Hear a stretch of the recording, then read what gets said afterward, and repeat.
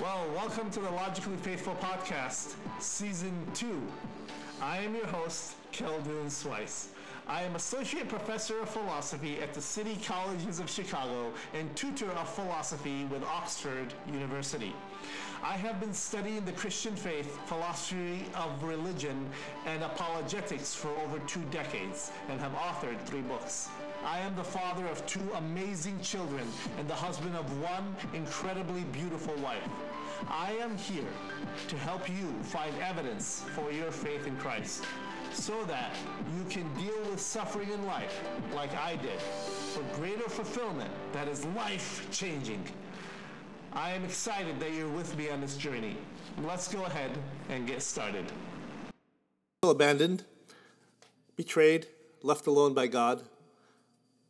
Do you feel like life itself comes to a point where misery is the only thing that you see at the end of the tunnel? Darkness has encompassed you. You're not alone. Many people have gone through this. Matter of fact, as I speak, more people than I can possibly name. And let me give you an inside information here. People who are deeply religious, people who are deeply spiritual, one of the very interesting thing about this is that they doubt as well. Some of the strongest people in the history of faith have gone through the deepest, darkest of doubts. And doubts do not leave. By the way, doubt itself is not the opposite of faith. No, it's unbelief. It's an unwillingness to bend the heart that's part of the aspect of being the opposite of faith. Doubt is part of faith. Matter of fact, doubt and faith are almost like dance partners on the journey of life. They go back and forth. If you doubt, that means you have a faith. That means you are alive, spiritually speaking, in the sense that you are questioning where to go and where to go next. It's a part of the journey. So embrace it and move forward with it. Rene Descartes, one of the greatest philosophers who's ever lived, who was also a Christian, said, if you would be a real seeker of truth, it is necessary that you at least once in your life doubt, as far as possible, all things. So in order for you to really believe anything, you have to start doubting everything. It's part of the process. As you grow, as you mature, doubt is part of the journey. Embrace that. It's not an easy part, though. It's a struggling part. I mean, I went through it myself. I really struggled. And I still am here. I've emerged through it. And this is something that a lot of people have to go through. As a matter of fact, if you go and read the scriptures, it's full of people who doubt. It's full of real people with real doubts. For example, in Psalm 10, it says, the psalmist complains about God hiding. He says, why, O Lord, do you stand far off? Why do you hide yourself from me in times of trouble? This is lamentation that many people have gone through. For example, furthermore, the psalmist says, when I feel secure, I said, I will never be shaken. O Lord, when you favored me, you made my mountain stand firm. But when you hid your face from me, I was dismayed. Rouse yourself, O Lord. Why do you sleep, O Lord? Awake, do not cast us off forever. Why do you hide your face from me? Why do you forget our afflictions and our oppressions? This is in the Psalms. The Psalms are in the scriptures. Matter of fact, you know who cried out one of the greatest cries of faith ever? It was Jesus. Jesus himself said, why, O God, my God, why have you forsaken me? And who has stronger faith than Jesus did? With that said, let's move forward here in this podcast, because my point here is to point out that in the darkness of doubt, trust what you know is true when you were in the light. In the darkness of doubt, trust what you know is true when you were in the light. And then you can move forward with it and learn from it. I remember I was teaching a philosophy of original religion course a number of years ago, and one of my students, her name was Aisha. She was about 60-some years old, one of my older students. I'm getting there too, by the way. And she came to me one day after class and said, I took your suggestion, Professor, and I started to research and investigate the religious tradition I was in, which happened to be the Nation of Islam, which is an offshoot of Islam. And she said, I found out things about Elijah Muhammad and the founders of the faith that are shaking me to my core. I'm not sure if I'm ready to embrace the rest of it. I encouraged her to continue on that process, to do it slowly, because it's not going to be easy, but it will be worth it. Because Jesus himself said, the truth will set you free. But I'm going to add to that it may have to break your heart first. I'm not sure what happened to Aisha, but I do know that she was seeking, and it's a process that starts. I hope she didn't make it end. Walk with me as I go through this with you. If you have the scriptures with you, I strongly recommend you open it up to Psalm 73. Psalm 73 is a wonderful psalm about doubt, about struggling through the waters and navigating through the waters of faith. And the psalmist there starts off by saying that God is good. He's good to those who are pure in heart. And he says, as for me, my feet have almost stumbled. My steps have nearly slipped. Why? Because I was envious of the arrogant when I saw the prosperity of the wicked. He talks about when he looks at the good people in his life, they're living lives that are they're struggling. But when he looks at the bad people or the people who take advantage of others, they seem to be prospering. They have no pangs until death. Their bodies are fat and sleek. They're not in trouble. They're not stricken. They're not bothered. Their pride is their necklace. Violence covers them as a garment. Their eyes swell through their fatness and their hearts overflow with folly. He's seeing them and he's seeing them succeed and he's having doubts. And then he hears them say, how could God know us? Is there any knowledge of God? Come on, God doesn't know about us. God doesn't care. Why do you care? And they continue to live their lives in riches while the righteous suffer. And the psalmist says, I struggled with this. I pulled my hair out over it. How could it be? But then he says this, when you get to verse 16. He says, well, when I thought about this, I began to understand something. I began to turn my heart back to the sanctuary of God. And then, in verse 17, he says this, and then, until I went into the sanctuary of God, then I discerned their end. See, when we turn back to God, when we turn back to the divine, the transcendent, we recognize that life itself is fleeting, that it doesn't last forever. And all these good things, these wonderful things, we can enjoy them. But if we take them at the expense of our spiritual walk with God and at the expense of the eternal, we can lose not only them, we'll lose also our soul in the process. See, the psalmist says in verse 18, truly you set them in slippery places. You made them fall to ruin. How they are destroyed in a moment, swept away by terrors. Like a dream when one awakes, O Lord, you rouse yourself. You despise them as phantoms. Isn't that amazing?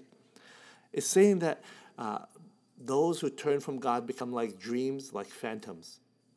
Some of the skeptics will tell us that God is just a figment of our imagination, or God is just one of our dreams, and that we have pontificated about and created as an illusion for many to follow. And there's some truth to that, people who do create a lot of these fantasies and mythologies. But could it be the reverse? And this is where I'm moving toward this. Is it possible that we are the dream of God? We are his creation, not the other way around. And he's taken that creation and given it life, he's given it heart.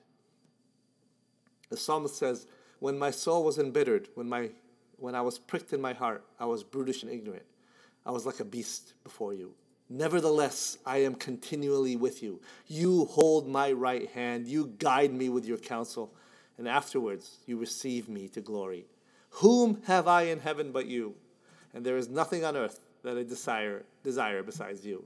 My flesh and my heart may fail, but God is the strength of my heart and my portion forever. So as I said earlier, don't doubt in the dark what you know is true in the light. Move forward with your faith. And take those doubts, work at them. Let them empower you to dig deeper into your faith. Matter of fact, the problem with doubt is that many people think it's the opposite of faith, as I mentioned earlier, and they walk away. And the millennial generation, the newer generation, has been shown that this has been shown in the new generation of them walking away from their faith in record numbers. The Pew Research study has done work on this and shown that the number of nones, or those who deny faith at all, is exponentially growing. Take a look at the Pew Research Center study from 2011-2014 on this. And the concept of people walking away from their faith is nothing new, but the numbers seem to show that it's staggeringly higher than the older generations. It's not something that we can dismiss, but we need to engage these younger people and provide them answers for the questions they're seeking, and more importantly, provide them an avenue or a place where they can ask the questions.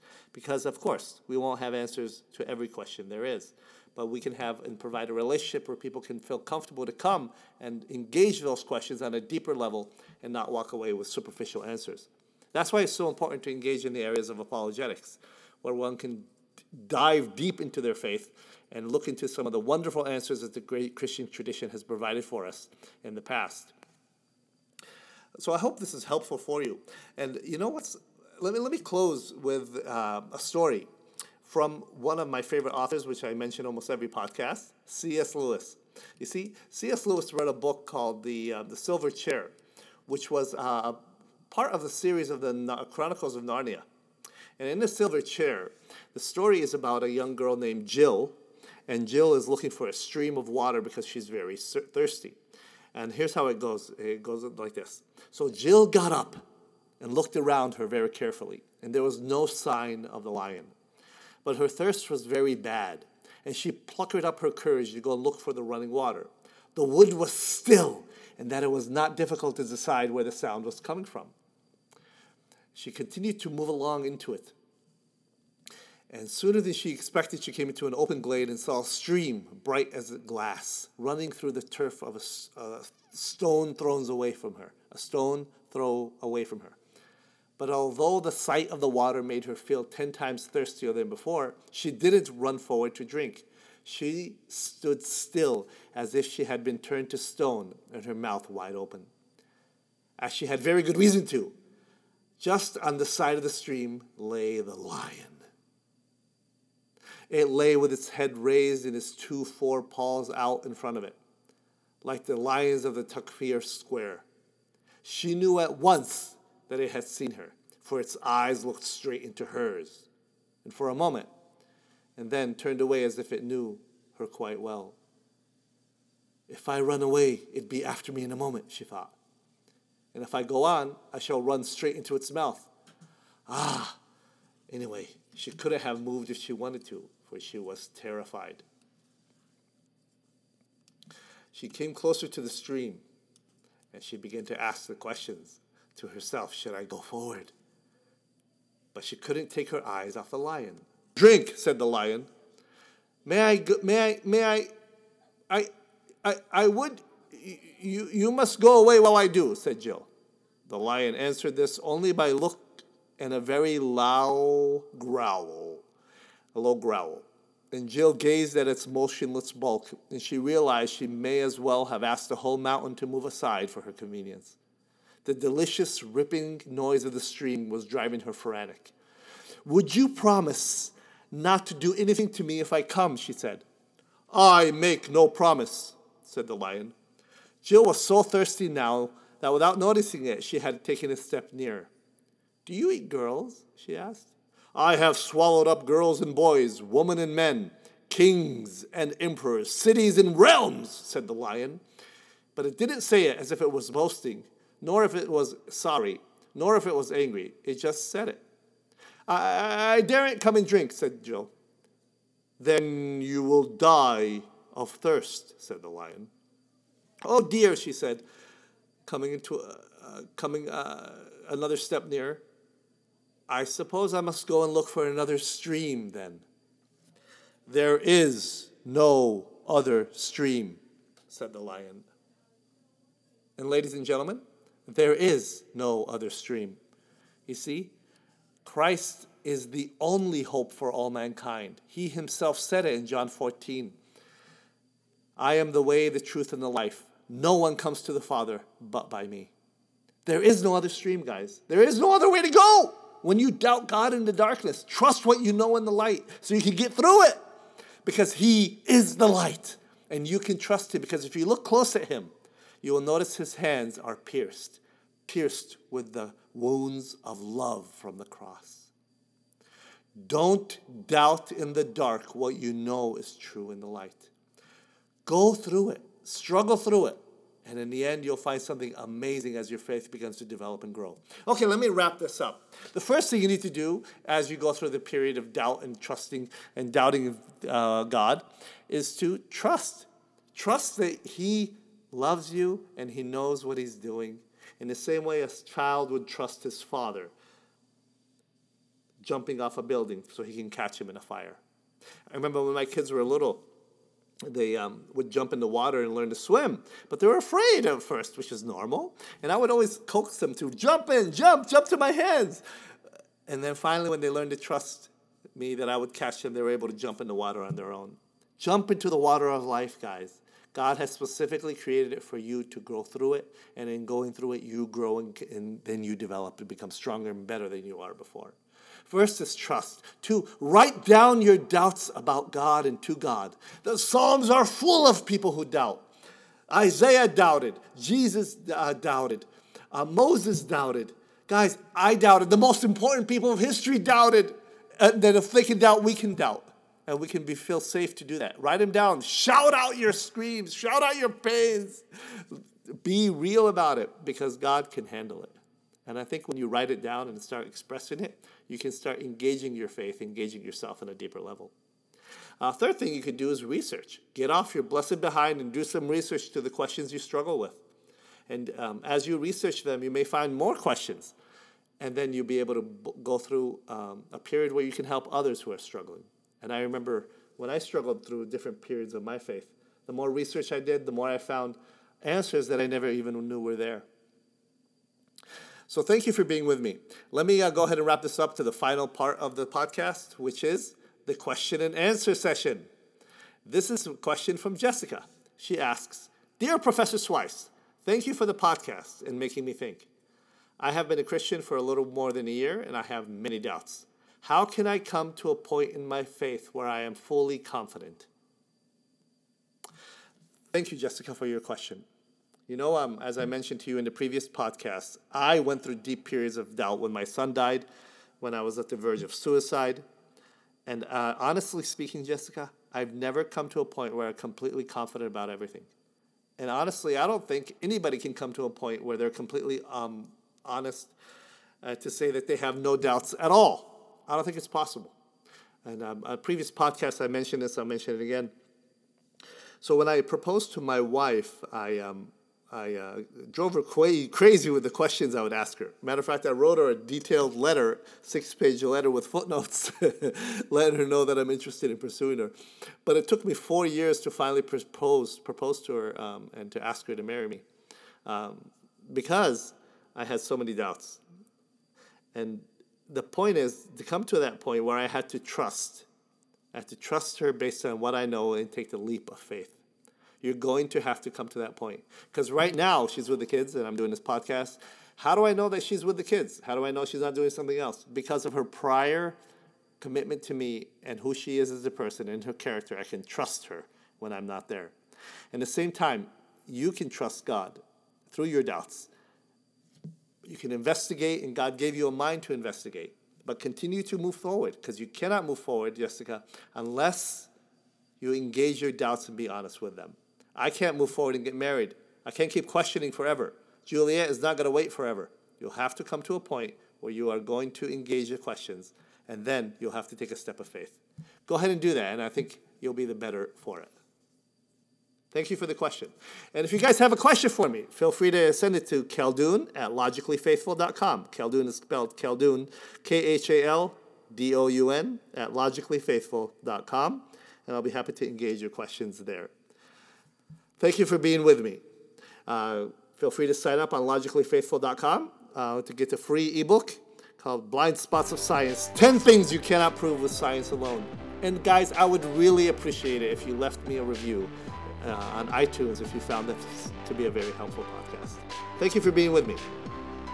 Go make the world a better place. one life at a time.